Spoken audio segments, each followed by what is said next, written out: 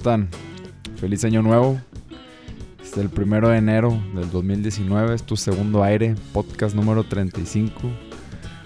Volvemos otra vez a subir podcasts, grabaciones con amigos conocidos. Como todos nos proponemos metas, nuevos propósitos, una lista de a lo mejor 10 cosas que queremos hacer. Y a veces pues nunca terminamos por seguirla, siento yo, creo. Esa lista se va haciendo cada vez menor y terminamos con una cosa y esa última cosa se queda en el olvido. Tal vez la idea es intentar cada día ser nuestra mejor versión, querer mejorar, pero irnos día a día, ¿no? Como que tener la disciplina de no dejarlo caer otra vez, de querer ser nuestra mejor versión cada día. Y porque esas listas como que la típica, ¿no? De voy a hacer ejercicio y me inscribí en el gym y empiezo el 1 de enero y a la semana la dejamos. Entonces, no sé, como que mejorar cada día, tener la mentalidad de cada día que pasa, pues intentar hacer lo más que podamos. Como yo en este caso, 1 de enero, volviendo a los podcasts, tengo ahí como unos 4 que no he subido, entonces este es el primero de ellos, el número 35, con José del Bosque, dueño del Café La Nacional. Estuve escuchando un poco antes de hacer esta introducción y la verdad que pues platicamos de cosas muy interesantes. Como siempre nos desviamos mucho de los temas, pero empezamos platicando por su historia, ¿no? De dónde empezó, qué estudió, qué trabajos tuvo, cómo fue que llegó al Café La Nacional, qué problemas ha tenido, no necesariamente en el negocio, sino personales, cosas que lo han como que alentado en el proceso. Una de ellas, de las cosas más importantes que contó, fue de cómo su ego se metía, interponía en sus metas, en su forma de ser, pero que al final de cuentas terminó en el lugar que quería estar, ¿no? Me gusta platicar con gente de diferentes temas. José maneja una cafetería, un café muy bueno aquí en Monterrey, Nuevo León, que creo que le tenemos que dar importancia, ya sabes, no creo que suene muy hippie, pero a los productos locales, mejorar la calidad del producto que manejamos cada quien y intentar venderlo a un precio justo y, no sé, poder como que ofrecer lo mejor que podamos, ¿no? Cada quien, por más cursi que suene. Pero bueno, volvemos a los podcasts. Este va a ser el primero de varios que tengo ahí grabados y dentro de poco voy a empezar a grabar unos nuevos. Ojalá les guste mucho a mí me gustó. Y sin más que decir, esto es Segundo Aire, podcast número 35. Nos vemos a la próxima.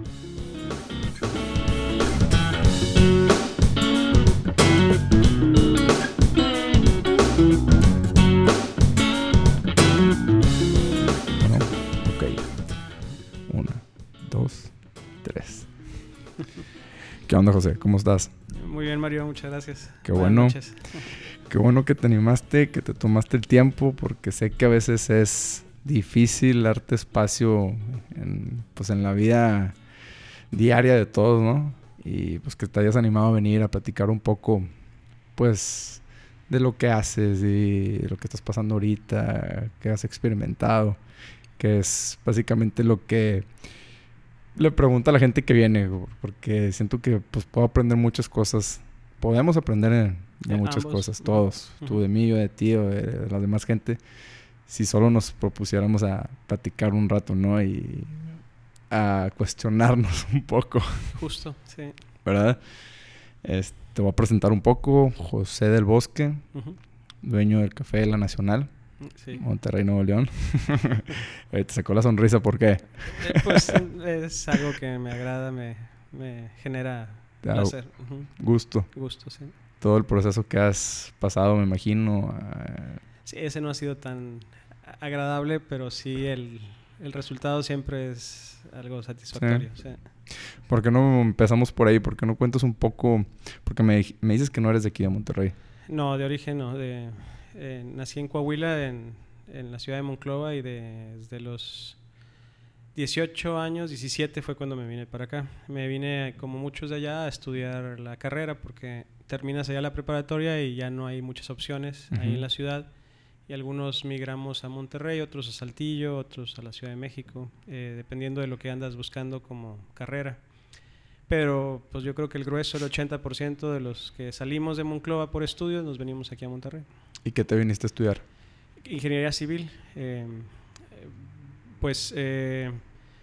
Fue como una elección ya como por descartes. O sea, me interesaba el área de ingeniería, la línea, por mi afinidad a las ciencias exactas, matemáticas, física. Pero de todas las ingenierías no me daban, muchas no me generaban mucha agrado. Ingeniería química, por ejemplo, la química no me gustaba en lo particular. La ingeniería física, o sea, la física sí me agrada, pero por ejemplo la electrónica, todo eso ya no. Total, que fui descartando y me quedé con ingeniería civil. Y dije, pues se ve padre, vamos a darle a esa.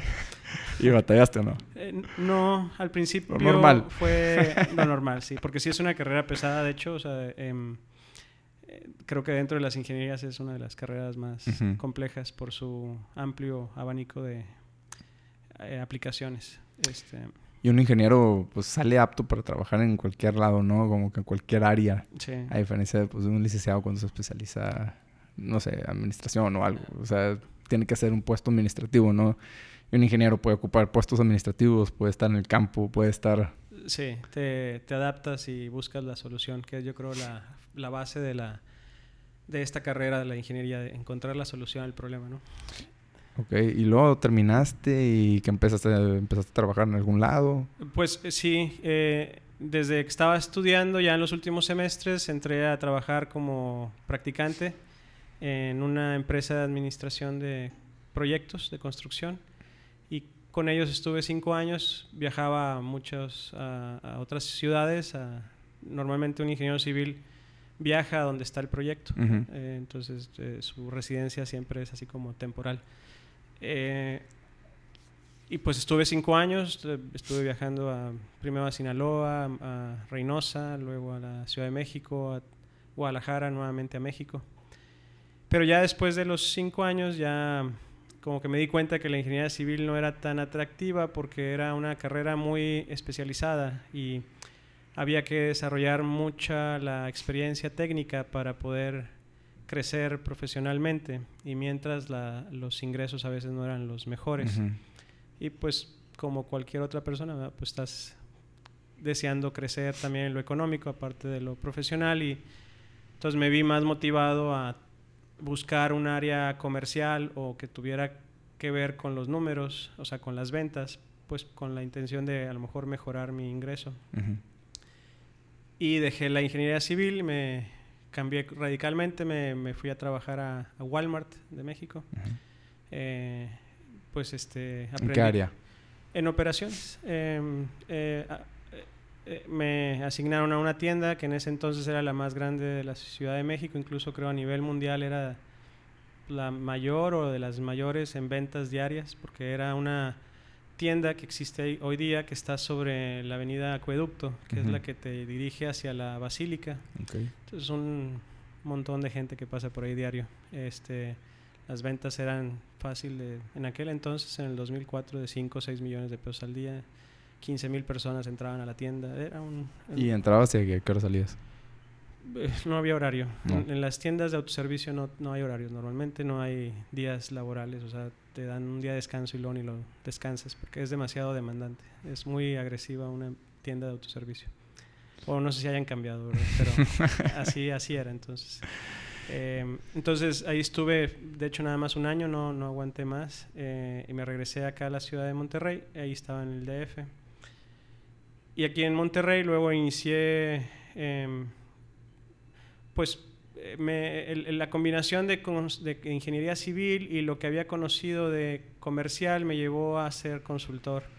Me contrataron para un proyecto de consultoría para Home Depot, precisamente, que combina la construcción con el retail. y estuvo muy padre el proyecto de consultoría. Después de ahí desarrollamos una empresa, el que era mi jefe y yo. Yo básicamente era el operador, él era el cerebro realmente, ¿no? Y abrimos una empresa financiera. Entonces de lo comercial ahora brinqué a lo financiero.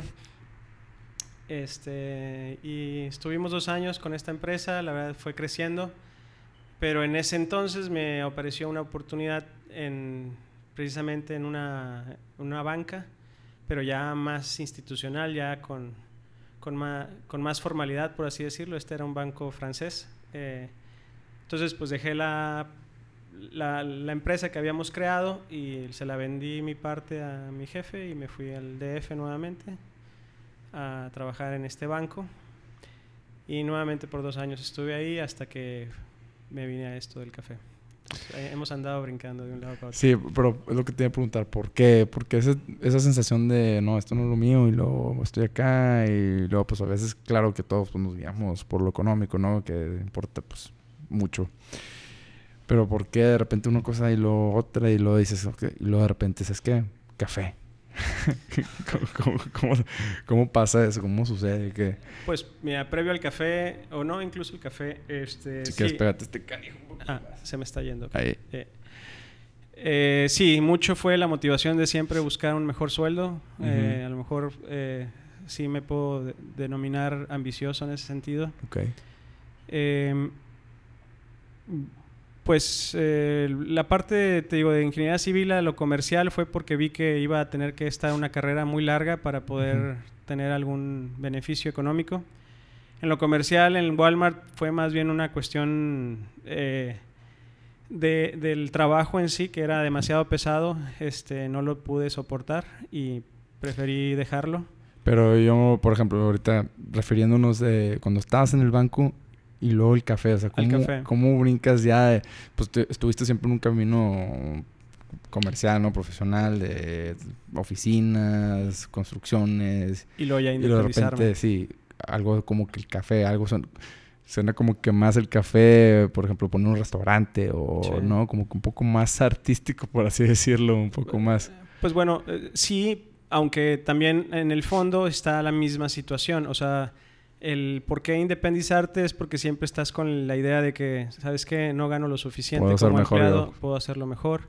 Aparte, si a eso le añades que yo tenía un ego del tamaño del edificio más alto que te imagines, pues eso no ayudaba, porque siempre tenía en la cabeza que no crecía porque no me dejaban crecer mis jefes superiores. ¿Culpabas a alguien más? Ajá, o sea, pues mis jefes. Yo decía, es que mis jefes no valoran lo que soy, entonces pues no, la única alternativa aquí es ser mi propio jefe, ¿verdad?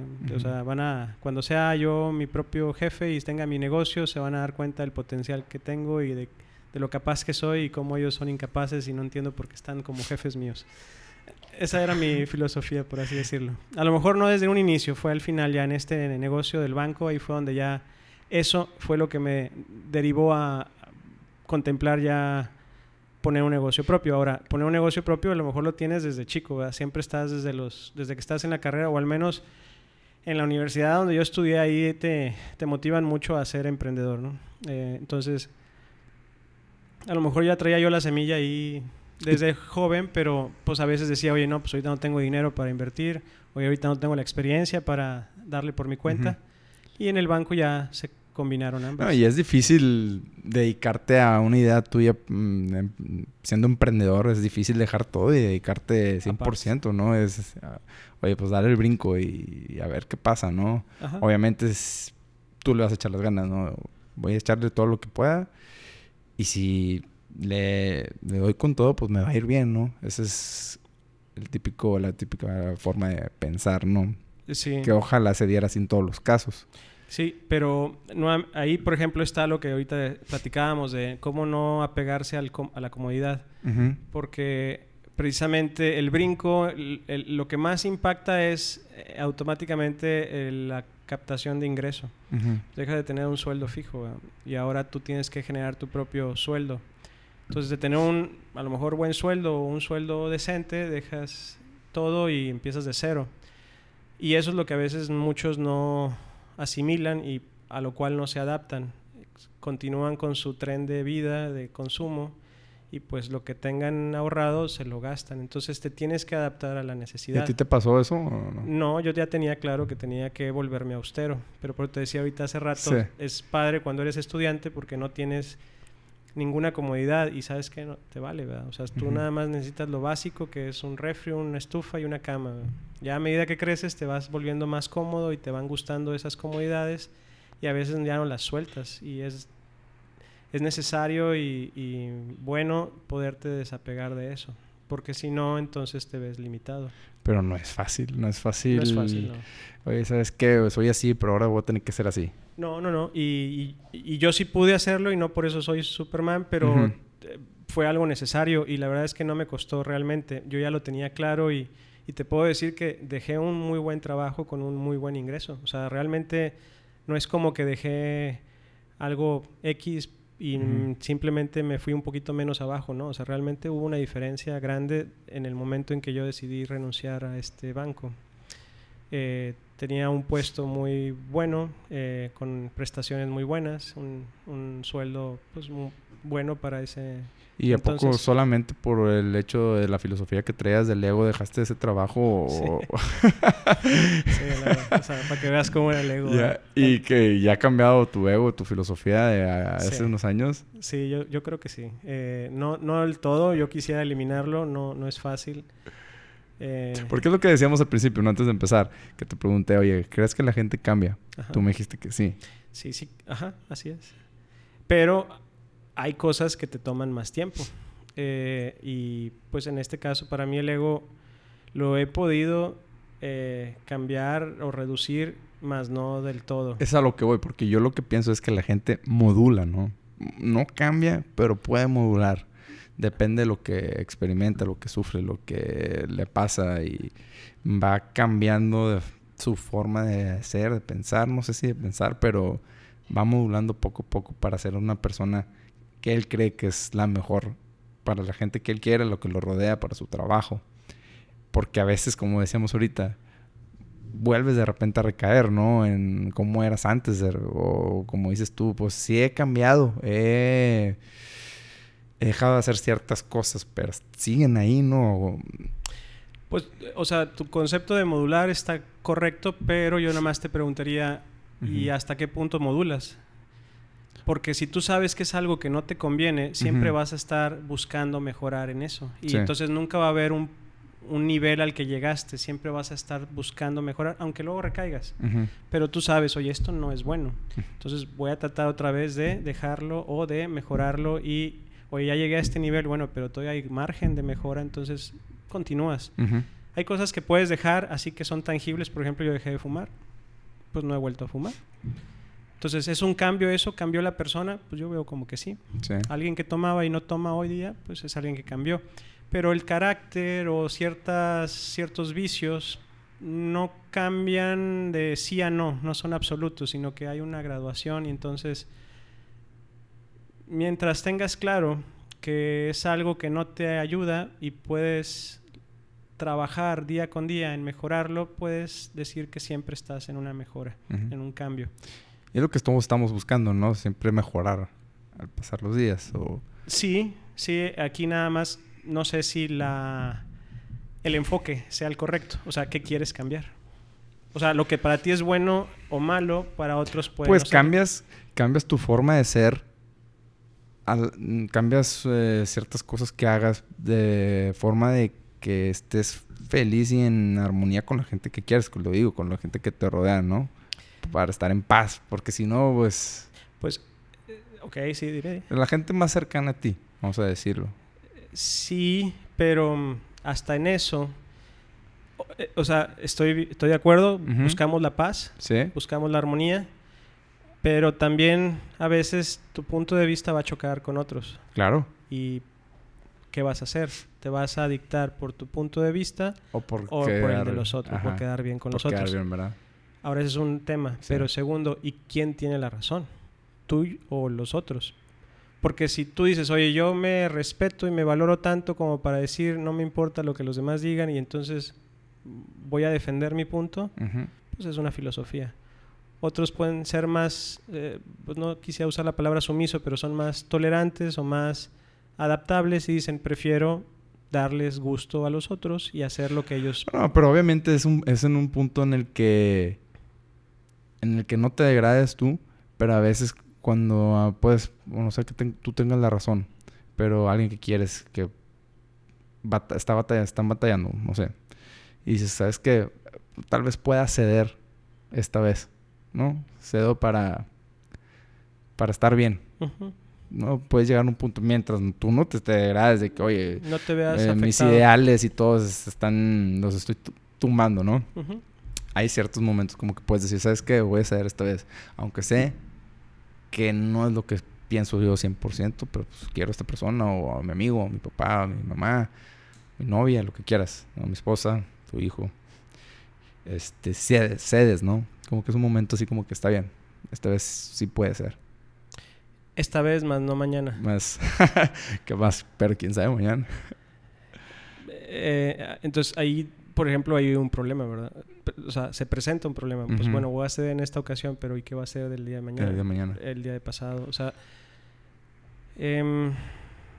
todos estos temas creo que se nos presentan a todos. Uh-huh.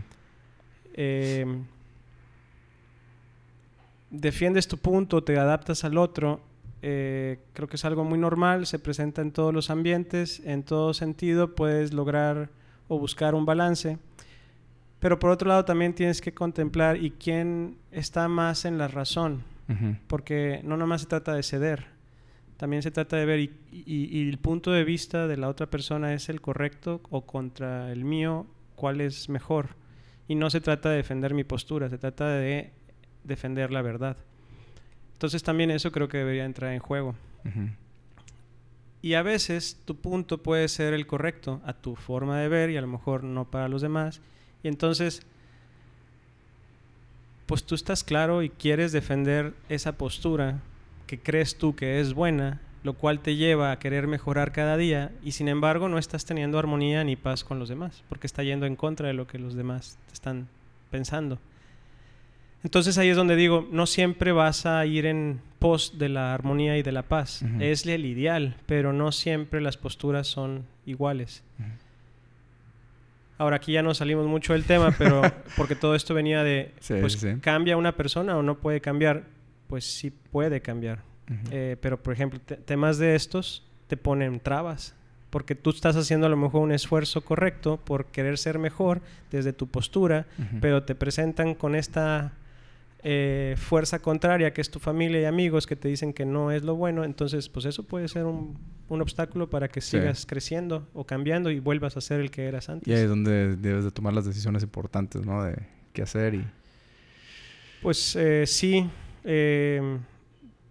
a lo que voy es tu pregunta original era ¿puede cambiar la persona? Pues sí puede, pero ve cómo todas estas circunstancias presentan obstáculos. Uh-huh. Aquí para mí lo esencial es pues vamos a definir primero qué es lo correcto, la verdad, y sobre eso ya trabajamos. Y si yo venía caminando en el camino de la verdad, pues no me quieran cambiar porque estoy haciendo algo para mejorar. Más bien, entonces ustedes cambien y ya va a ser si ellos quieren o no cambiar. Y entonces, oye, ¿cambia o no cambia una persona? Pues sí puede, pero pues va a depender de muchas cosas, ¿no? No sé si ya me revolví o no. Pero o sea, lo que voy es posible cambiar, sí es posible. Y volviendo a lo del café, ¿siempre fuiste cafetero, José? ¿O? Sí, de hecho era lo que te quería decir. O sea, entonces tú tienes el sueño de ser empresario, por así decirlo, quieres tener siempre una iniciativa propia, pero uh-huh. a veces pues no tienes los medios financieros o la experiencia y entonces eso fue lo que a mí me ocurrió. Cuando llegué a la banca creí que ya tenía ambas cosas y entonces sumado a lo del ego y el que siempre andas buscando más dinero, pues eso fue lo que me impulsó a dejar el negocio del banco y arrancar por mi cuenta. Ahora, ¿por qué café? Pues sí es algo que siempre me ha gustado. O sea, tomo café desde niño. De hecho, pues con mis papás aprendí a tomar café. Obviamente en aquel entonces era soluble y con leche y azúcar y así normalito. Y ya en el tiempo pues fui cambiando, creo que fue precisamente hasta que me gradué de la carrera que mi mamá me regaló una cafetera de filtro. Entonces ahí conocí por primera vez el café filtrado, o sea, el café de grano. Hasta entonces, mira, te puedo decir que era café soluble todo lo que tomaba. Y luego ya ¿Calentabas el agua en el micro? ¿Dónde cantabas? No, ponía una jarrita en la estufa y ya preparaba el vaso acá de antemano con el café y el azúcar. Y a veces incluso ya hasta le tenía la leche puesta, ya nada más esperaba que viniera el agua y ¡pum! Porque con la leche se disolvía el café soluble, ¿no? Y ya luego pasé a esta máquina de filtro y luego, pues yo creo que también ya en lo profesional ya estaba trabajando cuando de repente mi mamá nuevamente me volvió a regalar una cafetera, pero ya de espresso. Así muy casera, pero que te podía sacar un espresso y podías capuchinar, entonces podías hacerte un capuchino, ¿no? Entonces, pues olvídate, ahí perdón, la revolución que tuve en el café fue tremenda, porque pasé del café americano al capuchino. Y entonces todos los días me iba al trabajo con mi café, ¿verdad? Yo me lo preparaba en la casa y pum. Entonces, siempre me fui clavando al tema del café. Entonces, cuando vino esta situación de dejar el negocio, pues para mí el café fue algo natural pensar en él. Entonces me planteé la idea, pues ¿por qué no poner un café? Pero ¿por qué sí? Si tú bien dices ahorita, oye, pues ¿cómo era la cultura del café en México, no? Pues era el café soluble. Sí. ¿Cómo decidiste que, oye, hay mercado para vender café de buena calidad aquí en México? Bueno, de hecho mi prioridad o se puede decir mi objetivo en ese momento era, quiero llevar el café mexicano de buena calidad al norte del país, donde no existe la cultura del café. Porque yo estando en esta empresa en el banco, mi posición era mucho de viajar al sureste del país.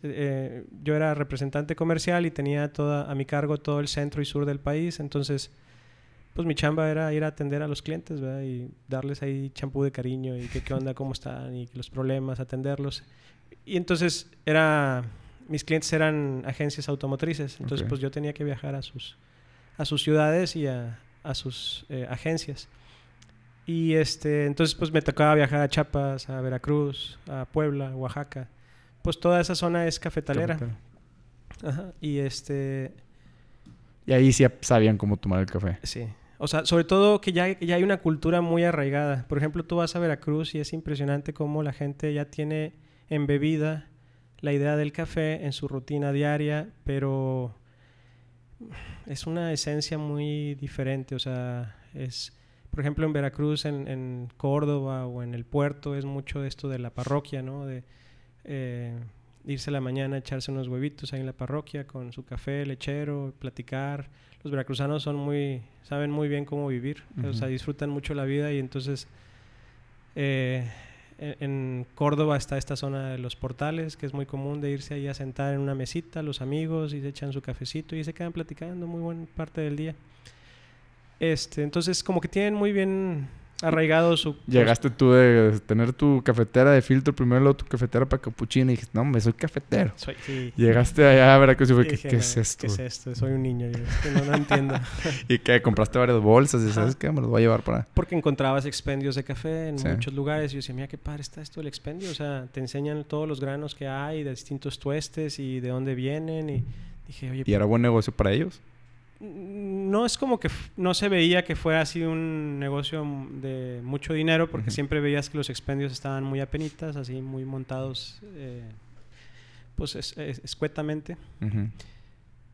Pero yo decía, no, en el norte pues esto sí va a pegar, ¿verdad? En el norte hay más dinero y aparte si no hay nada y tú eres el único, pues te tiene que ir bien, ¿no? Pero dije, sí, no hay esta cultura. O sea, siento que en el norte... O sea, en el norte me refería, pues como soy de Coahuila y de Monclova, y aparte viviendo en Monterrey por mucho tiempo, pues yo me refería al norte como eso, ¿no? Digo, obviamente el norte abarca otras áreas, pero pensando en Coahuila y en Nuevo León prácticamente. Y entonces fue lo que dije, mira, me gustaría traerme esta cultura y montar en Monterrey un expendio de café de los distintos granos de las regiones del país. De hecho, ¿sabes qué? Me gustaría que todo mi café fuera mexicano. ¿Sabes qué? Me gustaría promover el café mexicano. Oye, pues ¿sabes qué? Es que el café mexicano es muy bueno. Entonces, ¿por qué se va al extranjero y no se queda aquí en México? ¿Por qué nos quedamos con el café más comercial? No, ¿sabes qué? Yo voy a querer traerme el café de muy buena calidad mexicano que se va al extranjero, pero que lo puedan consumir los mexicanos, y me lo voy a llevar al norte del país. Y voy a poner un expendio. Y, entonces ya como que fui construyendo un poco la idea. Y un día, yendo de viaje a Veracruz, siempre que viajaba procuraba poner mis citas de trabajo en viernes o en lunes, porque así tenía el fin de semana para quedarme a turistear. Me gustaba mucho andar paseándome por todo el país. Y entonces en un fin de semana de esos fui a Veracruz a ver a un cliente, lo atendí el viernes y tuve todo el fin de semana libre y me fui a Jalapa. Y había hablado previamente con un amigo que curiosamente tenía familiares dentro del negocio del café, ahí en Veracruz, que resultaron ser los dueños de Bola de Oro, que es un café muy, muy arraigado ahí en Jalapa. Entonces le dije a mi amigo, oye, ¿podré ir con ellos a conocer la instalación, ver cómo es esto del negocio del café? Porque ya entonces ya estaba pensando yo... Ya estabas a punto de dejar acá esto, ¿no? Me dijo, sí, ve con todo gusto cuando quieras y no pasa nada. Entonces, en ese viaje a Jalapa, llegué ahí al expendio y pues para suerte mía coincidió que ese día iban a tostar.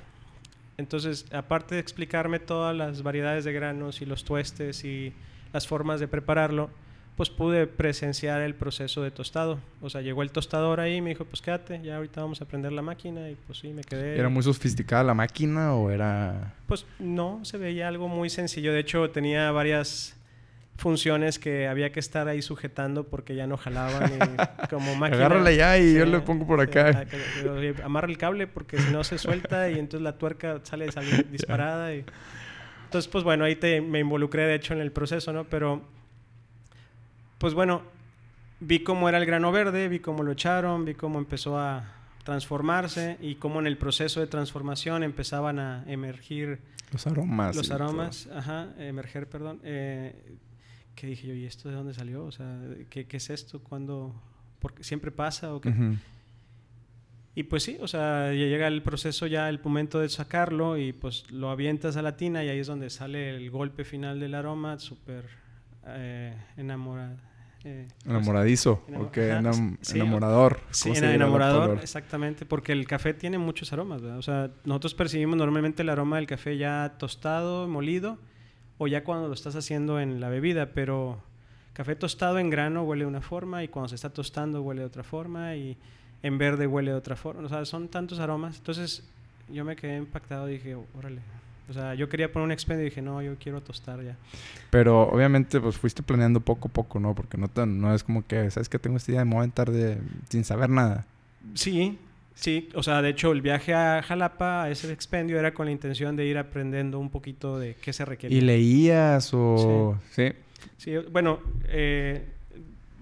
lo que encontraba así en internet, porque también es bueno a veces tener como un punto de referencia y luego ya arrancarte. Entonces tomé un curso de café se llamaba, y básicamente era que te platicaban la historia del café un poco y al final te hacían barista, ¿no? Te hacían preparar bebidas. Entonces pues dije, ya, pues es lo que quiero. Y por otro lado también fue bien curioso porque en alguna ocasión que vine de viaje de Navidad acá a la casa, coincidí con una persona que resultaba ser el director de la compañía de La Costeña, que en ese entonces acababa de comprar el café Blasón. Entonces pues yo venía acá bien orgulloso de mí mismo de que me hacía mi capuchino en casa. No, pues este señor me cayó en 2 patadas, ¿verdad? Me dijo, no, o sea, yo tengo esta máquina y este método y esto, y yo lo hago así, lo muelo y luego lo paso por esto porque el café... ¿Esto hace cuántos años fue? Pues debió ser en el 2004. Perdón, en el 2008. Entonces en ese viaje que fue de México a Monterrey, de 1 hora y media, bueno, la pasamos platicando bien a gusto. Yo pues escuchando todo lo que él tenía. Entonces, pues de ahí iba sacando ideas. Pero yo ya, cuando visité Jalapa y fui a esta expendio de Bola de Oro y dije, ¿sabes qué? Quiero ser tostador, no nada más expendio. Quiero irme un paso atrás del proceso y no nada más comprar el café tostado de los distintos productores. Más bien quiero comprar el grano verde y yo tostarlo. Cuando ya decidí eso, entonces empecé a planear, porque te digo, todo esto fue en las épocas de la crisis del 2008, de la crisis inmobiliaria en Estados Unidos. porque de hecho nos pegó a nosotros. Nosotros éramos una empresa de crédito bancario y pues la crisis mundial nos pegó, aunque no tan fuerte como en otros países. Pero yo trabajaba en el área de crédito, entonces de un día para otro no había liquidez, no había quien te prestara dinero para poderlo tú prestar. O sea, de donde nosotros obteníamos el capital para prestar, de repente se secaron esas fuentes. Y por otro lado, la cartera de vencida empezó a incrementarse. Entonces, tus condiciones de prestar se empezaron a endurecer. Entonces, pues si un día vendía 100 pesos, de repente nada más vendía 5 pesos, ¿verdad? Porque no tenía ni dinero y aparte al que me quería pedir le tenía que poner condiciones más difíciles para prestarle, ¿no? Porque se me estaba viniendo encima Poco a poco se te fue orillando a tomar la decisión de como, si no como que no queriendo, ¿no? Y sabes que ya... Esto es lo que tengo que hacer. Esto es lo que tengo que hacer. Y entonces ya, eso fue, te digo, en el 2008, ya en el 2009, en junio, fue cuando decidí. Bueno, la decisión se tomó en abril, en junio fue cuando rescindieron mi contrato. Y cuando empezaste, porque recuerdo una vez que platicamos, me dijiste que empezaste vendiendo solamente los granos, ¿no? Los vendías, no Sí. Tenías una cafetería en sí. Sí, así es. Sí, ¿verdad? ¿Cómo fue que decidiste, oye, sabes qué? Déjame poner un localito para pues, yo también vender mi café hecho? Bueno, la idea del expendio original es, o sea, siempre la tuve en cuenta. Uh-huh. Pero dije, ¿sabes qué? Voy a empezar desde casa porque así me ahorro muchos costos. Uh-huh. Si me aviento así de inicio a rentar un local y pagar empleados, y pues se me va a ir el dinero. Prefiero mejor, empiezo desde la casa vendiendo a empresas, sobre todo oficinas, y ya que tenga un cierto colchón de ventas, pues ahora sí ya me aviento a poner un local. Entonces, con estas ventas ya amarradas, pues puedo pagar los gastos fijos en lo que inicia el negocio en sí, ¿verdad? Entonces, perdón, No pasa nada. eso fue lo que planteé como estrategia y así fue como inicié. Y entonces en junio del 2009 fue que me vine para acá, para Monterrey. Desde el primer día que llegué aquí ya estaba viendo el equipo, el tostador, los cafés, a quién le iba a comprar. Ya había hecho viajes a Coatepec para... ¿Tú solo? Sí, para conocer a los productores. Y entonces ya llegado a Monterrey se puede decir que empecé a trabajar en la empresa. Que el nombre, que la marca y que los precios y cuáles iban a ser mis costos, dónde iba a montar la tostadora, etc. Todo. Y en todo este proceso, estos que 10 años que han sido, ¿cuántos más o menos Pues han sido? ya son 9. Ya son 9. Más. Uh-huh. ¿Qué ha sido lo que tú consideras como que uno de los mayores obstáculos que has experimentado en todo este proceso? Híjole, pues... mi inexperiencia, mi incapacidad, precisamente. ¿Sí? Sí, o sea, yo creo que soy el obstáculo más grande de la empresa. Sí. O sea, pues no nací siendo empresario y no vengo de familia de empresarios, entonces no tengo experiencia como empresario, entonces mi conocimiento de empresarial es nulo. Y puede haber un conocimiento teórico que puedes aprender en clases o que puedes aprender en ciertas ponencias, pero realmente vivirlo en el día diferente, es ¿verdad? diferente. Entonces, tus decisiones impactan fuertemente el rumbo de tu empresa. Y si tus decisiones están basadas en tu experiencia y si tu experiencia es nula, pues te puedes dar cuenta cómo a veces las empresas no crecen. Por esa razón, nada más. Pero pues obviamente topaste con pared varias veces, ¿no? Ajá. Y... De hecho, esa fue una... se puede decir que ese sí fue un pedazo de experiencia que pude adquirir cuando trabajaba con mi anterior jefe, que te digo que con el que abrimos una empresa de financiamiento. Este señor sí ya era muy versado en empresas. Él de hecho se dedicaba a comprar y vender empresas, las valuaba y luego las vendía. No las compraba él, sino que alguien quería vender su empresa, llegaba con él y decía, oye, ayúdame a valorarla para ponerla en el mercado, y entonces él hacía todo este trabajo financiero e inclusive ayudaba a ponerlo a la venta. Y a su vez ya había él adquirido algunas empresas, te hablo empresas chiquitas, ¿verdad? No vas a pensar acá en un Ricky Ricón, empresas chiquitas, y pues él las había medio manejado y a veces las vendía o a veces las fracasaba, entonces como que tenía mucha experiencia. Y algo que él me decía cuando abríamos este negocio de financiamiento, porque iba muy lento al inicio, me decía, es que Pepe, cuando estás emprendiendo así es, ¿verdad? Caminas y te topas con pared. Entonces te tienes que dar media vuelta y caminar otra vez y te vas a topar con pared y caminas otra vez. Y aquí lo importante es síguele caminando porque es raro aquel que a la primera encuentra la puerta. Lo más común es que te topes con la pared 3, 4, 5 veces. Pero ¿y luego cómo le haces para aguantar esas topadas con la pared? ¿Cómo le haces para... Tal vez aguanto una, pero aguantar 2, 3, ¿tú qué? ¿Cómo era tu forma de pensar cuando sucedía? Pues mira, yo tenía esa verdad, por así decirlo, clara. Entonces yo decía, bueno, pues sé tolerante a la frustración de fallar y de fracasar. Pero también pues planeas y por eso mismo decía, pues me voy a ir a la casa primero porque en lo que le hallo al negocio, pues no voy a andar pagando rentas y sueldos, ¿verdad? Mejor, si voy a fracasar, al menos que sea con costo bajo. Fíjate que me he dado cuenta de varias gente que ha venido que son emprendedores y muchos pues siguen trabajando en su negocio, ¿verdad? Te tocan casos de que gente que empieza su negocio siendo emprendedor y fracasan y al poco de empezar. Y mucho de lo que me dicen que coincide con lo que estás diciendo ahorita es como que empiezan de poco a poco, ¿no? Porque siempre está la típica historia de éxito, ¿no? Que dice, no, empezó de la nada y pum, se hizo millonario. Sí. Pero casi todos me han dicho, no, empecé poco a poco. O sea, es como tú, empecé en mi casa y luego ya voy viendo si me va viendo bien, voy viendo que puedo crecer, pero poco, ¿no? No irte de volada de, como dicen, de sopetón, ¿no? De sopetazo, de que, ¿sabes qué? Tengo esta idea y me voy a ir, voy a rentar un local que me va a costar tanto y voy a hacer esto y de tanta gente. Como es que si eres emprendedor y no sabes si tu idea... Bueno, para ti es la mejor idea que hay, ¿no? Que existe. Y que es a prueba de fracaso. A prueba de fracaso. Pero pues no sabes cómo la va a tomar la demás gente, ¿no? Entonces, ¿sabes qué? Oye, pues poco a poco, ¿no? Voy probando dentro de mis capacidades, ¿no? Oye, pues un rato aquí, luego de repente pongo un pie acá afuera y que... No, pues sabes que no me regreso. No irte así de full, ¿no? Como que... ¿Crees tú que es un error muy común que se comete cuando eres emprendedor? Sí. De hecho, aún sabiéndolo, me pasó a mí. De hecho, ese es el ejemplo más claro, Muffin. Ok. Porque acá nosotros, Café La Nacional y Bread, pues iniciamos poco a poco. O sea, digo, ellos se aventaron el tiro de decir, vamos a rentar este local que sí es muy alto en costo, pero pues tenían mucha fe de que iba a responder el público. Pero fuera de la renta, que era lo caro, el resto de las cosas se fue muy, así como decimos, a bajo costo, poco a poco, orgánicamente. Sí. Y yo también, o sea, pues igual que ellos, empezaba y a ver, primero ocupo una persona y ya que veía que se ocupaba otra, pues ahora le vámonos por la otra.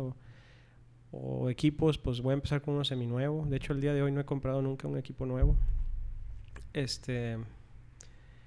Pero con Muffin la historia fue diferente, porque vimos el éxito acá en el local de Humberto Lobo y entonces empezamos a hacernos castillos en el cielo y nos aventamos con este proyecto de Muffin. Y ahí le metimos todo nuevo y todo de marca y un diseño con una empresa de arquitectos muy buenos en lo suyo, pero pues también con costo, ¿verdad? Entonces, o sea, ahí sí no cuidamos y no nos preocupamos por invertirle, ¿no? Y Muffin cerró, o sea, fue un fracaso. ¿Por qué? Porque no pudimos controlar otras variables que a veces no puedes controlar, como el hecho de que ahí en esa plaza pues no había mucha afluencia, porque la plaza no invitaba a que la gente llegara, ¿verdad? Entonces había una mala administración de la plaza, no reaccionaba en el momento para, pues vamos a decir, solucionar el problema. No era la empresa detrás de esta plaza no se dedica a las bienes raíces, entonces no tiene experiencia para responder a este tipo de situaciones. Entonces, pues todo eso te fue acumulando una serie de problemas y la respuesta era esa, no había afluencia. Entonces, pues unas rentas altísimas, con un personal altísimo, con todos los equipos y la inversión bien alta y cero ventas. Pues, ¿qué haces? ¿Y cómo es el cerrar una tienda? ¿Qué se siente? ¿Qué pensaste en ese momento cuando fue que sabes que ya...? Pues en ese momento se me vienen muchas ideas, ¿verdad? O sea, pero desde decir ya no quiero volver a intentarlo a pues que hice mal o pues ¿por qué me pasó esto? O sea, ¿por qué Dios me castiga de esta manera? O sea, se te pueden venir todas las ideas que quieras. Pero ahí está el ejemplo más claro de cómo es mejor fracasar a bajo costo, ¿verdad? Porque ahí fue una lección muy clara. ¿Sabes qué? No vuelvas a meterte en un lugar donde la renta sea alta. Busca rentas bajas. Oye, no, hombre, eso es imposible en Monterrey. Pues búscale. Donde sea. Siempre vas a tener que encontrar un lugar donde sí se pueda. Y no nada más te fijes en la renta, pues fíjate que el lugar sea atractivo. Oye, pues es que San Pedro es atractivo. Pues sí, pero no todo San Pedro es atractivo. O sea, híjole, a veces son tantas variables que aunque las quieras controlar, no las vas a poder lograr. Bueno, pues si no puedes hacer nada contra eso, pues por lo menos cuida de que el impacto económico sea lo menos posible. Entonces, en ese sentido, pues sí, vete de a poco. Invierte poco. No te quieras poner un local acá bien fancy con un chorro de decoración y muebles de primer que el mejor equipo y que tanta gente y que... Llévatela tranqui, ¿verdad? Y sí, o sea, con poco personal. Primero, oye, 2, 3 personas. Ya veo que se me vino en la primera semana un buen de gente. Sabes que sí, voy a tener que hacer cambios. A veces vas a tener que meter tú el brazo, ¿verdad? Porque pues no te queda de otra, sí, mientras consigues a esa gente. Pero es mejor sí que... Mi jefe precisamente era lo que decía, es que no pongas la carreta delante de la zanahoria. Más bien pon la zanahoria delante de la carreta. O sea, diciendo... que el caballo tire la carreta porque está viendo la zanahoria enfrente. Pero tú quieres poner la carreta enfrente del caballo, pues ¿cómo? O sea quieres invertirle y meterle todo el dinero cuando no es lo que te produce la venta. Oye, ¿este jefe que mencionas lo consideras como que tu mentor o...? Sí. En la cuestión empresarial es mi mentor porque antes de él jamás conocí de primera mano lo que implica hacer negocios. Podía tener experiencia de trabajo en alguna empresa como la constructora o en Walmart, pero son funciones dentro de un negocio. Pero operar un negocio es muy diferente. No sé si me explico. Sí. O sea, tú puedes ser el administrador de la empresa, pero tus funciones están limitadas. Ya manejar el negocio completo y abrirlo.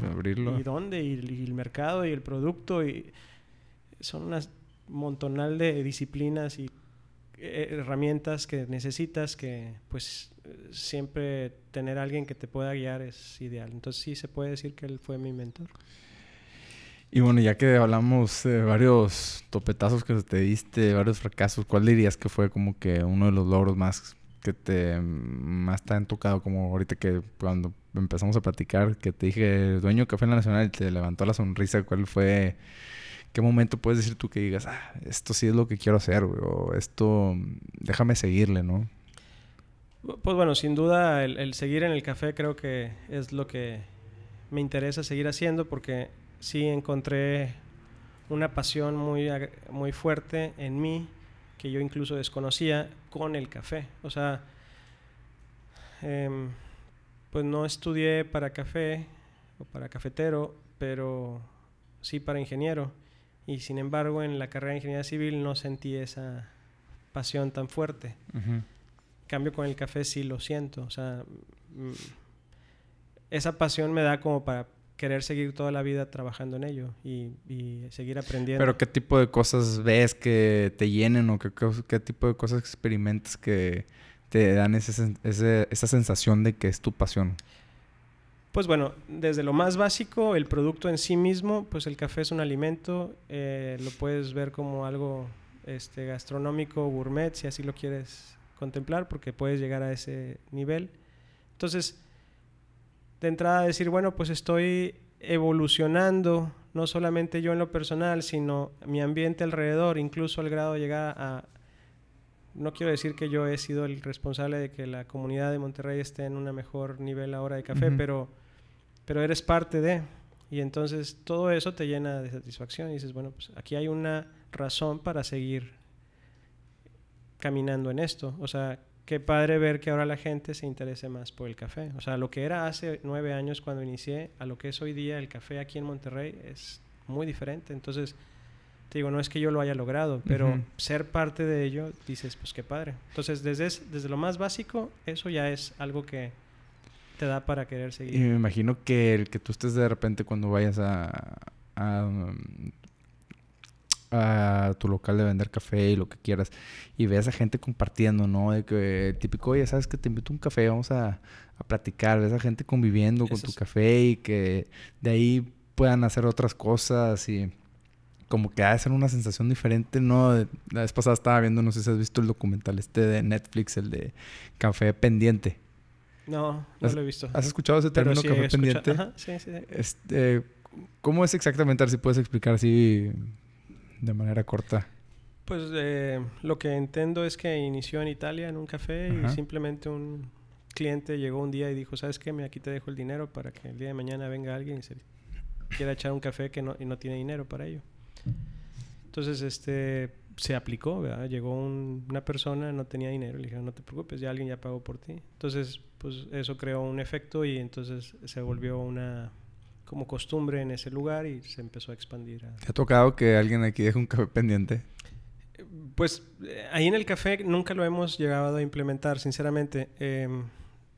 Tenemos clientes, o sea, somos proveedores de algunos cafés, Uh-huh. alguno de ellos sí lo tenía, y me decía que nunca llegó gente a pedir el café, pero lo que hacían ellos era juntaban cierta cantidad de dinero, iban y lo donaban a alguna institución. Entonces me pareció una variación de esta situación padre. No me ha tocado verlo. Porque, por ejemplo, el café pendiente que daban en Italia o así, es gente que vivía en la calle y de repente se metía a la cafetería y le, oye, ten un café. Alguien dejó un café pendiente y toma. Que es muy diferente a tú dar dinero a alguien, ¿no? Muchas veces, como contaban en el documental, la gente no le gustaba dar dinero en sí, físicamente, pero sí les gustaba como que dejar el café, como que era algo diferente del sentimiento de, oye, dejo un café pagado para alguien que se vaya a sentar y se lo vaya a tomar y a ver qué nace de ahí, ¿no? ¿Sabes qué? Necesitas algo, ten cierta cantidad de dinero, ¿no? Como que es más impersonal. Sí, ¿no? Y es hay algo más, como que algún tipo de... Algo que invita a otro tipo de sentimientos, no sé, oye, te invito a un café, por lo mismo que estamos diciendo. Ahora nos vemos en tal lugar por un café para platicar, ¿no? Como que el café es solo una excusa más para crear otras experiencias, ¿no? Y siento que, por ejemplo, pues mi hermano y yo, sabes que hemos platicado de algún día tener una cafetería, como que te da como siempre decimos, un típico sueño romántico de que, oye, ¿sabes qué? Me gustaría dedicarme a esto y atender a gente y dar algo más, ¿no? Como que otro tipo de experiencias. Uh-huh. Siento que el café crea ese tipo de cosas. Y de hecho sí, esa es otra razón para decir, me llama a hacer esto, ¿verdad? O sea, ver cómo el café reúne y logra que gente comparta Uh-huh. sus experiencias o sus momentos, sí es algo padre, sinceramente. A veces ya lo pierdo de vista yo, desafortunadamente, porque no estoy como barista todo el tiempo, pero es padre ver cómo pues ha habido gente que se ha declarado ahí en el café. ¿En serio? Sí, gente que se ha reencontrado con personas de mucho tiempo que se deciden reunir en ese punto, ¿no? Y nos vemos en este lugar después de años de no verse o a lo mejor nunca se han conocido y todo su contacto ha sido por medios electrónicos y apenas ahí. Entonces, todo ese tipo de situaciones dices, pues mira, o sea, qué padre. También es la cara bonita de este negocio. También cansa. Servir cansa y más cuando te tocan a veces clientes no tan agradecidos o que vienen de malas. En el café se presta mucho que la gente puede llegue estar de malas, ¿no? Por eso van por el café. Por eso van por el café. Entonces, como barista tienes que tener un temple, pero a veces te cansa eso. Entonces, a veces se te pierde esa idea romántica de yo quiero servir. Ajá. Aunque, pues, es lo mejor que puedes hacer. ¿Te ha tocado a ti que llegue alguien con un maltrato? Sí. ¿Y cómo le haces? ¿Cómo lidias? Pues por la gracia de Dios, creo, porque a veces te dan ganas de contestarle de la misma manera. Hace poquito, por ejemplo, estábamos haciendo las adecuaciones ahí en el local que te tocó ver. Pues siempre quedan cosas pendientes, ¿verdad? Entonces estábamos instalando un clima que era necesario, pues el ducto del desagüe, necesitábamos pasarlo de muro. Entonces pues estábamos ahí con el taladro y pues sí, hacía un ruido tremendo, ¿verdad? Pero pues nunca me imaginé que uno de los clientes viniera y me dijera, o sea, ¿hasta qué horas van a callar ese? Y se empezó a aventar una serie de... ¿Ah, sí? Y yo explicaba, pues híjole, es que discúlpame, pero es que no podemos... ¿Por qué no lo haces en domingo? No, es que no podemos porque estamos en una área residencial al final del día y no se está permitido trabajar en domingo. Tampoco puedo trabajar después de cierta hora porque está prohibido por ley, entonces nomás tengo estos horarios. No, que si fuera un niño te la creería, pero que me crees que soy un... Y se me entró, a veces aventó. Híjole, o sea, sí es... ¿Qué terminaste diciendo? Pues sinceramente le dije, mire, si no le gusta, váyase. O sea, le regreso su dinero, pero es que no puedo hacerlo de otra forma. O sea, créame que no lo estoy haciendo con la intención de molestarlo. Sí. Pero pues no puedo hacerlo después. Tiene que hacerse ya. Y pues a veces pierdes la paciencia. Como todos, creo yo. Ahora, intento siempre dar la mejor cara, pero está... Sí. La buena noticia es que el señor como que sí lo ya... Pues fue curioso porque a los 2 minutos se callaron ya. O sea, como que se terminó el ruido y hasta el señor como que yo creo que apenado de toda el show que hizo. Todo el show. Sí llegó y dice, oye, te agradezco que se hayan callado. Y sigue yendo, o sea, hasta eso ya te vuelves amigo otra vez de la casa. Entonces, bueno, te digo que por gracia de Dios, ¿verdad? Uno como ser humano a veces es complicado. Y entonces, ¿la cultura del café aquí en México crees que sí ha ido cambiando, mejorando? Aquí en Monterrey vamos a ser más específicos. Sí, mucho. De hecho, pues mira, así como para darte un ejemplo, cuando iniciamos, no te hablo de cuando empecé en la casa vendiendo café en grano, ¿no? Ya cuando nos montamos aquí en Humberto Lobo como cafetería, en ese momento lo normal era que si pedías un espresso te dieran cualquier cosa. O sea, desde una taza con un chorrito ahí de café todo quemado hasta una taza de 8 onzas, toda líquida, aguada, sin crema. No había ni siquiera un parámetro, un estándar de lo que era un espresso. Entonces, pues, nuevamente digo, yo no creo ser el que lo estableció en la ciudad, pero pues sí quise apegarme a los estándares internacionales los protocolos de lo que se denomina una bebida, y entonces pues nosotros empezamos a sacar un espresso como lo dicta la ley, por así decirlo, la ley italiana, porque pues hasta eso, pues sabes qué, oye, hay que darle el crédito al italiano, pues ellos son los creadores de la bebida de espresso, de la máquina de espresso. Entonces si ellos dicen que el espresso es una bebida que produce una onza de café con 8 a 10 gramos de café seco y en un tiempo de entre 25 y 30 segundos y pues hazle caso, ¿verdad? Pues esa es la norma. Luego ya te vienen otras nuevas teorías y ideas que vienen a evolucionar lo que ya está bien establecido y lo cual es correcto. Pero bueno, ya por lo menos ya tienes una base para dónde caminar y entonces pues empezamos a hacer un espresso de 1 onza, ¿verdad? Como debía de ser. O un espresso doble de 2 onzas. Entonces, pues ya la gente entonces aprendió a tomar un espresso, por así decirlo. No quiero decir que la gente fuera ignorante, es que los que proveíamos del café no sabíamos hacerlo, ¿verdad? Entonces la gente pues acepta lo que le dan porque no existe la cultura. Pero si ya la empiezas a poner, entonces ahora sí ya me llegan a mí y me dicen, oye, tu espresso está malísimo, no salió bien, está todo quemado. Oye, discúlpame, vamos a hacerlo de nuevo porque no debe ser, ¿verdad? Oye, entonces lo vuelves a hacer y ya te quedan contentos, ¿verdad? ¿Y hasta dónde se puede llegar? O sea, ¿dónde crees tú que es lo máximo que podemos llegar en cuanto a la cultura del café aquí en Monterrey? No, es que no hay límite. O sea, como te decía al principio de cómo una persona puede cambiar, pues hay cosas que no son de cambio de sí a no en absoluto, sino hay procesos, hay mejoras continuas y en el café es igual, o sea... Obviamente aquí en Monterrey estamos muy atrás de otros lugares como Europa o Estados Unidos.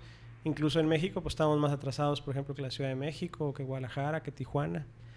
Entonces, pues si ellos han logrado mejores niveles, pues entonces de entrada ya sabes que hay un margen de mejora.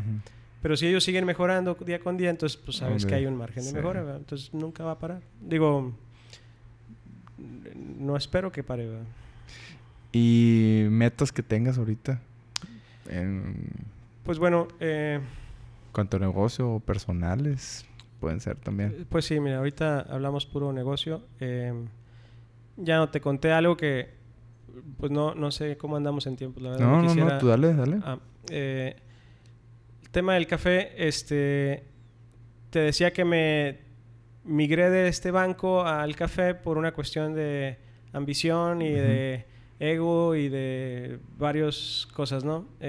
Al final del día entendí que había algo más allá atrás que me había impulsado a cambiarme al café, algo que yo desconocía en aquel entonces y que fui poco a poco entendiendo en el tiempo.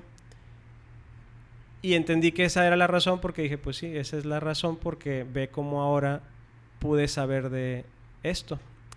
Y es precisamente el tema espiritual. O sea, yo hasta entonces me consideraba una persona atea y muy enfocada en mí mismo y con mis capacidades, y creyendo que era posible que yo pudiera lograr lo que yo quisiera. Y pues cuando inicié el negocio, la verdad es que me topé con pared, porque me di cuenta que el negocio no iba bien. Y entonces lo que yo creía que era una ineptitud de mis jefes, que no me permitían crecer en las empresas, me di cuenta que más bien el inepto era yo, y que no tenía la capacidad de lograr lo que yo buscaba en lo personal y en lo profesional. Y fue entonces cuando conocí a Dios, por así decirlo. Me encontré con Dios, y después de un proceso de arrepentimiento y de búsqueda, entendí que pues a la larga Él fue el que me había impulsado a venirme al café, porque fue la manera en que lo pude conocer. Y entonces a partir de ahí pues mis objetivos han sido muy claros.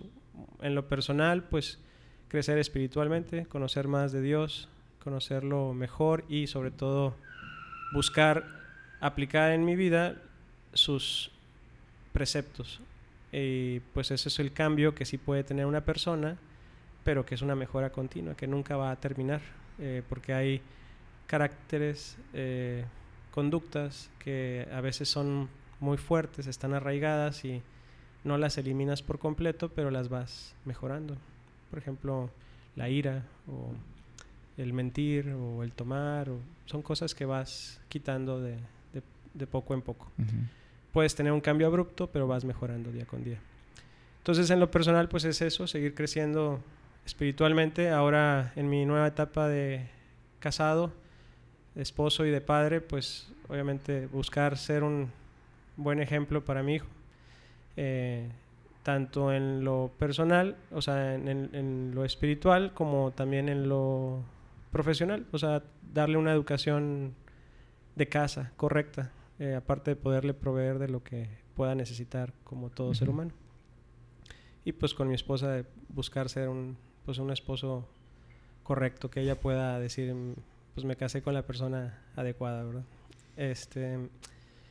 Y en la cuestión del trabajo, pues te digo que para mí es claro seguir en el café. No veo para qué cambiar de rumbo. Me parece que estoy en el camino indicado, me apasiona el café, me puedo pasar todo el día hablando de café y no me canso. Y hay mucho más por hacer y por ahondar y por conocer. Y creo también que como empresario no tienes más éxito cuando continúas en el mismo en la misma labor, que si andas cambiando constantemente. Como, o sea, creo que es a largo plazo donde tienes el éxito. O sea, ya una vez que dominas ese ambiente en el que estás trabajando. Como me dice a veces mi hermano, en inglés como le dicen el long game, ¿no? Como que, oye, a la larga tú, o sea, cuenta más a largo plazo que tomarlo todo a corto plazo. De que, si no funcionó ahorita, no sabes qué cambio de cosa. Oye, esto es de persistencia, insistir, disciplina y 1 año, 2 años, 3 años, pero tienes que verlo como el juego a largo plazo, sí. No darte por vencido tan fácil. Y que no es fácil hoy día pensar de esa forma. Buscamos mucho los resultados rápidos. Corto plazo. Pero también esa es otra pedazo de información que este mentor me daba. O sea, no veas los resultados al corto plazo. O sea, toma tiempo. Y cualquier orador o persona que se dedica a hablar de negocios te lo va a decir. O sea, no, los resultados son en el tiempo. Te hablan de que una empresa, el 80% no sobrevive el primer año, pero después de que pasa el primer año, pues ya tiene cierta posibilidad de sobrevivir, y entre más pasan los años, más se reduce el porcentaje de fracaso, y es porque vas conociendo mejor el ámbito en el que te estás metiendo. Entonces, eso a la vez te da esa claridad de hacia dónde debes de caminar. O sea, te topaste con pared ya tantas veces que eventualmente tuviste que pegarle a la puerta, ¿verdad? Y si ya le entraste a esa puerta, luego te vas a volver a topar con paredes, pero ya cada vez te tienes que ir limitando en la amplitud de puertas que se te pueden presentar. Entonces cada vez vas a ser más atinado en tus decisiones. Que eso no evita que se te abran muchas posibilidades cada vez que avanzas. Y esa es la situación en la que estoy hoy día. O sea, yo hoy, ¿qué quiero hacer? Pues obviamente crecer. Pero ¿cómo? Entonces tienes muchas maneras en que pudieras crecer. Pues una es decir, bueno, pues aviéntate a abrir tiendas, ¿verdad? Ahora ya tienes una aquí, ahora vete al centro de Monterrey, o vete allá Country, al Tec, o vete a cualquier lugar, ¿verdad? Pues es una manera de crecer. Otra es decir, oye, ¿sabes qué? Pues si eres tostador, pues dedícate a vender el café en grano a empresas, como lo hacías al principio, pues ese es otro camino. Otra es, pues dedícate a dar cursos. Otra es, especialízate tanto que te vuelvas una eminencia en esto y pues la gente te busca alguien nada que te más busque para consultar cualquier cosa. Exactamente, por consultor. Pero entonces tienes que ver, bueno, sí, pero ¿y a dónde quiero ir con todo esto? Y entonces nuevamente tienes que dar el tiempo de pensar, oye, pues está bien, estamos caminando, gracias a Dios tenemos un local que está produciendo, aun cuando acabo de fracasar en otro segundo local, pues sabes que no me mató, sigo vivo y estoy todavía sano económicamente. Bueno, pues gracias a Dios primeramente. Segundo, ¿y qué vas a hacer? Pues oye, nada más calma, no te quieras aventar al borras a hacer algo grave que no te lleve a lo correcto. Entonces esa decisión que quieras hacer, pues vela a largo plazo. Oye, yo necesito hacer dinero ya ahorita porque no estoy creciendo y tengo miedo de que se me vaya a venir encima la competencia, o pues de repente ya los clientes ya no vengan y de un día para otro ya no tenga ventas y se murió el negocio. Pues que esos miedos no te asusten, ¿verdad? O sea, ok, estás bien en la idea de crecer, pero tranquilo, toma tiempo. ¿Y qué quieres hacer? Si te vas por el lado de abrir tiendas, nomás ten en cuenta que pues vas a tener que seguir lidiando con la cuestión del recurso humano, ¿verdad? Siempre tienes un problema de que no tienes suficientes baristas porque se te están yendo, o porque siempre te piden permisos y es que ya voy a entrar a clases y entonces ya nada más puedo venir ciertas horas, y luego tienes que meter gente nueva pero que no embona bien con los que ya están, y entonces tienes conflictos ahí laborales. Tienes que crear un buen equipo, ¿no? Mantener la cultura, el ambiente. Y eso toma años. Nosotros, gracias a Dios, tenemos un excelente equipo de trabajo que yo creo que es uno de los principales activos del negocio, si no es que el mejor, que ningún otro café aquí en la ciudad lo tiene. Que yo creo que eso es lo que más valoro de todo lo que tenemos hoy día. O sea, nuestro equipo de trabajo es súper armónico. Cada uno aporta sus habilidades de una manera que embonan muy bien con las de los demás, pero están súper dispuestos y entregados a la causa.